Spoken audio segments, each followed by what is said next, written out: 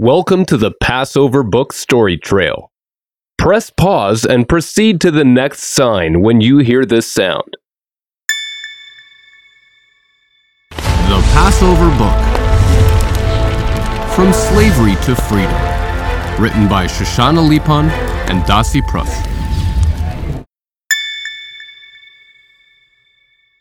Long ago, when our nation began, we were slaves to Pharaoh in Egypt, his land. We had to make bricks to build up his city.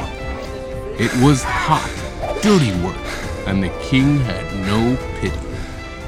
Women and men had to work hard and long, without any rest, and that was so wrong. And we would still be there to this very day if God had not sent Moshe our way.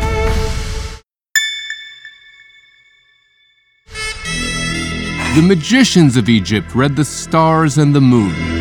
They said a boy would be born someday soon, who would grow up and come to free all the Jews. Pharaoh was filled with great fear at this news.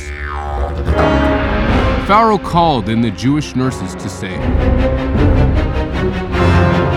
"Don't let the baby boys live, starting today." The nurses were Miriam and Yocheved, her mother, who feared God much more than they feared any other. They knew God was putting them both to a test. Could they stand up to Pharaoh? They'd sure try their best.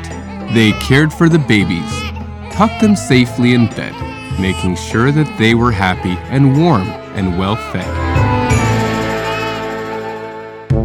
Their neighbors, the Egyptians, sneaked over and spied to report newborn babies the Jews tried to hide.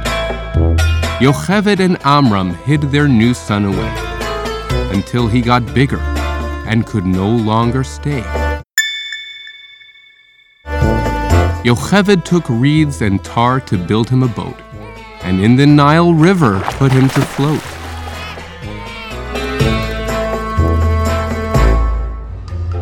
Big sister Miriam stood guard on the shore, never imagining what was in store. Pharaoh's daughter came down to bathe in the Nile, with maids from the palace to serve her in style. Was that a small boat floating there downstream? She stretched out her arm, as if in a dream. "It's a Jewish baby! He's crying, poor thing. Were they trying to save him from my father, the king?" She named the child Moshe and passed him around, but her maids could not get him to drink and calm down. Suddenly, Miriam stepped up to suggest, maybe a Jewish nurse would be the best. She knew just the one who could feed her brother. She ran and brought back his very own mother. Moshe lived like a prince in the home of the king. As the grandson of Pharaoh, he could have anything. Yet Moshe, the prince, felt the pain of the slave, helping his brothers, showing how to be brave. Pharaoh grew angry at his caring and kindness. So Moshe had to run from his royal highness.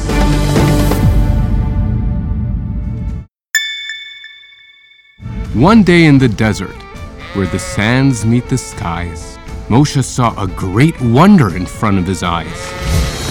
A bush was on fire, its leaves filled with flame, yet it didn't burn up. It remained just the same. From inside the fire, he heard God's command, "Go lead my people from Egypt's land." Moshe asked, "Who am I to be chosen to go? My speech is not clear. My words come out slow." God said, "Who made your mouth able to talk? Who gave you the power to hear, see, and walk? It is I.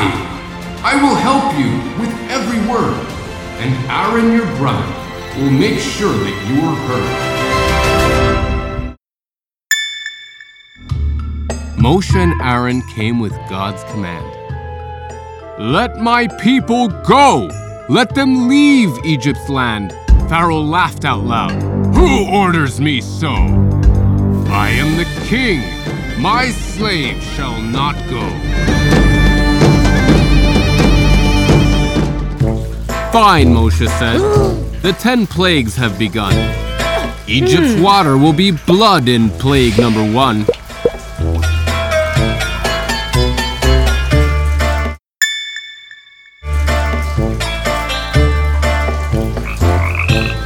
Pharaoh just laughed. That's the best you can do? So God sent out frogs in plague number 2.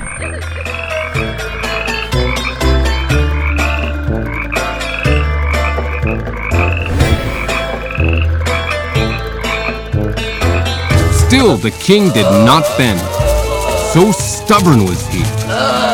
Itchy lice crawled all over in plague number 3. Wild beasts came next, breaking down every door. Lions, tigers, and bears in plague number 4.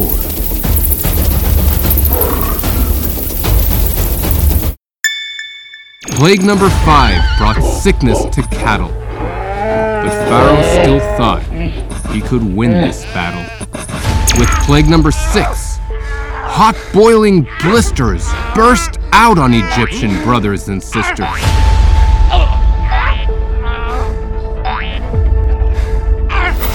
Now it was time for plague number 7. Fiery hailstones rained down from heaven. Swarms of locusts attacked in plague number 8. They chewed up the trees. The destruction was great. During plague number 9, it was darker than night, and none of the Egyptians could move left or right. But the Jews could see what was hidden away, buried in chests and in jugs made of clay. Plague number 10 would now be the worst. God would take the oldest, the Egyptians born first. Said Moshe to the Jews, "Do not be alarmed. None of the Jewish firstborns will be harmed."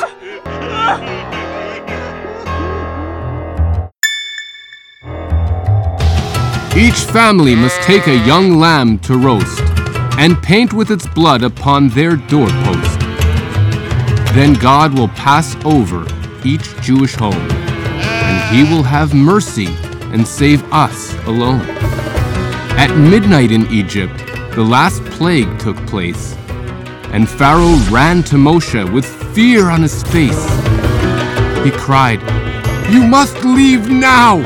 Please don't wait! Go serve your God! His power is great!"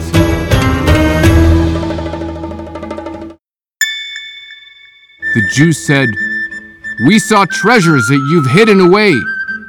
"Take them all!" cried their neighbors. "Just go now! Don't stay!"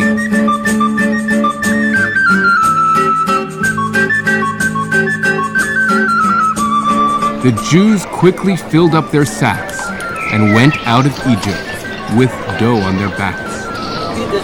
No time to let it rise, no time to let it bake. They could only make thin matzah cake.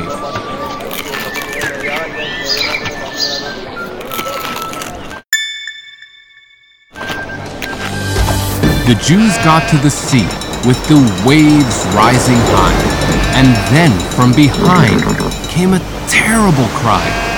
Egypt's soldiers on horses had come to attack because Pharaoh wanted his slaves to come back.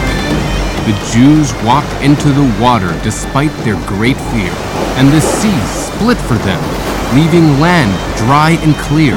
Safely through the sea they passed on that day, with God watching over them each step of the way.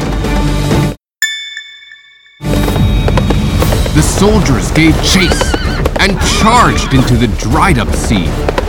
But the waves crashed back down, and our people were free.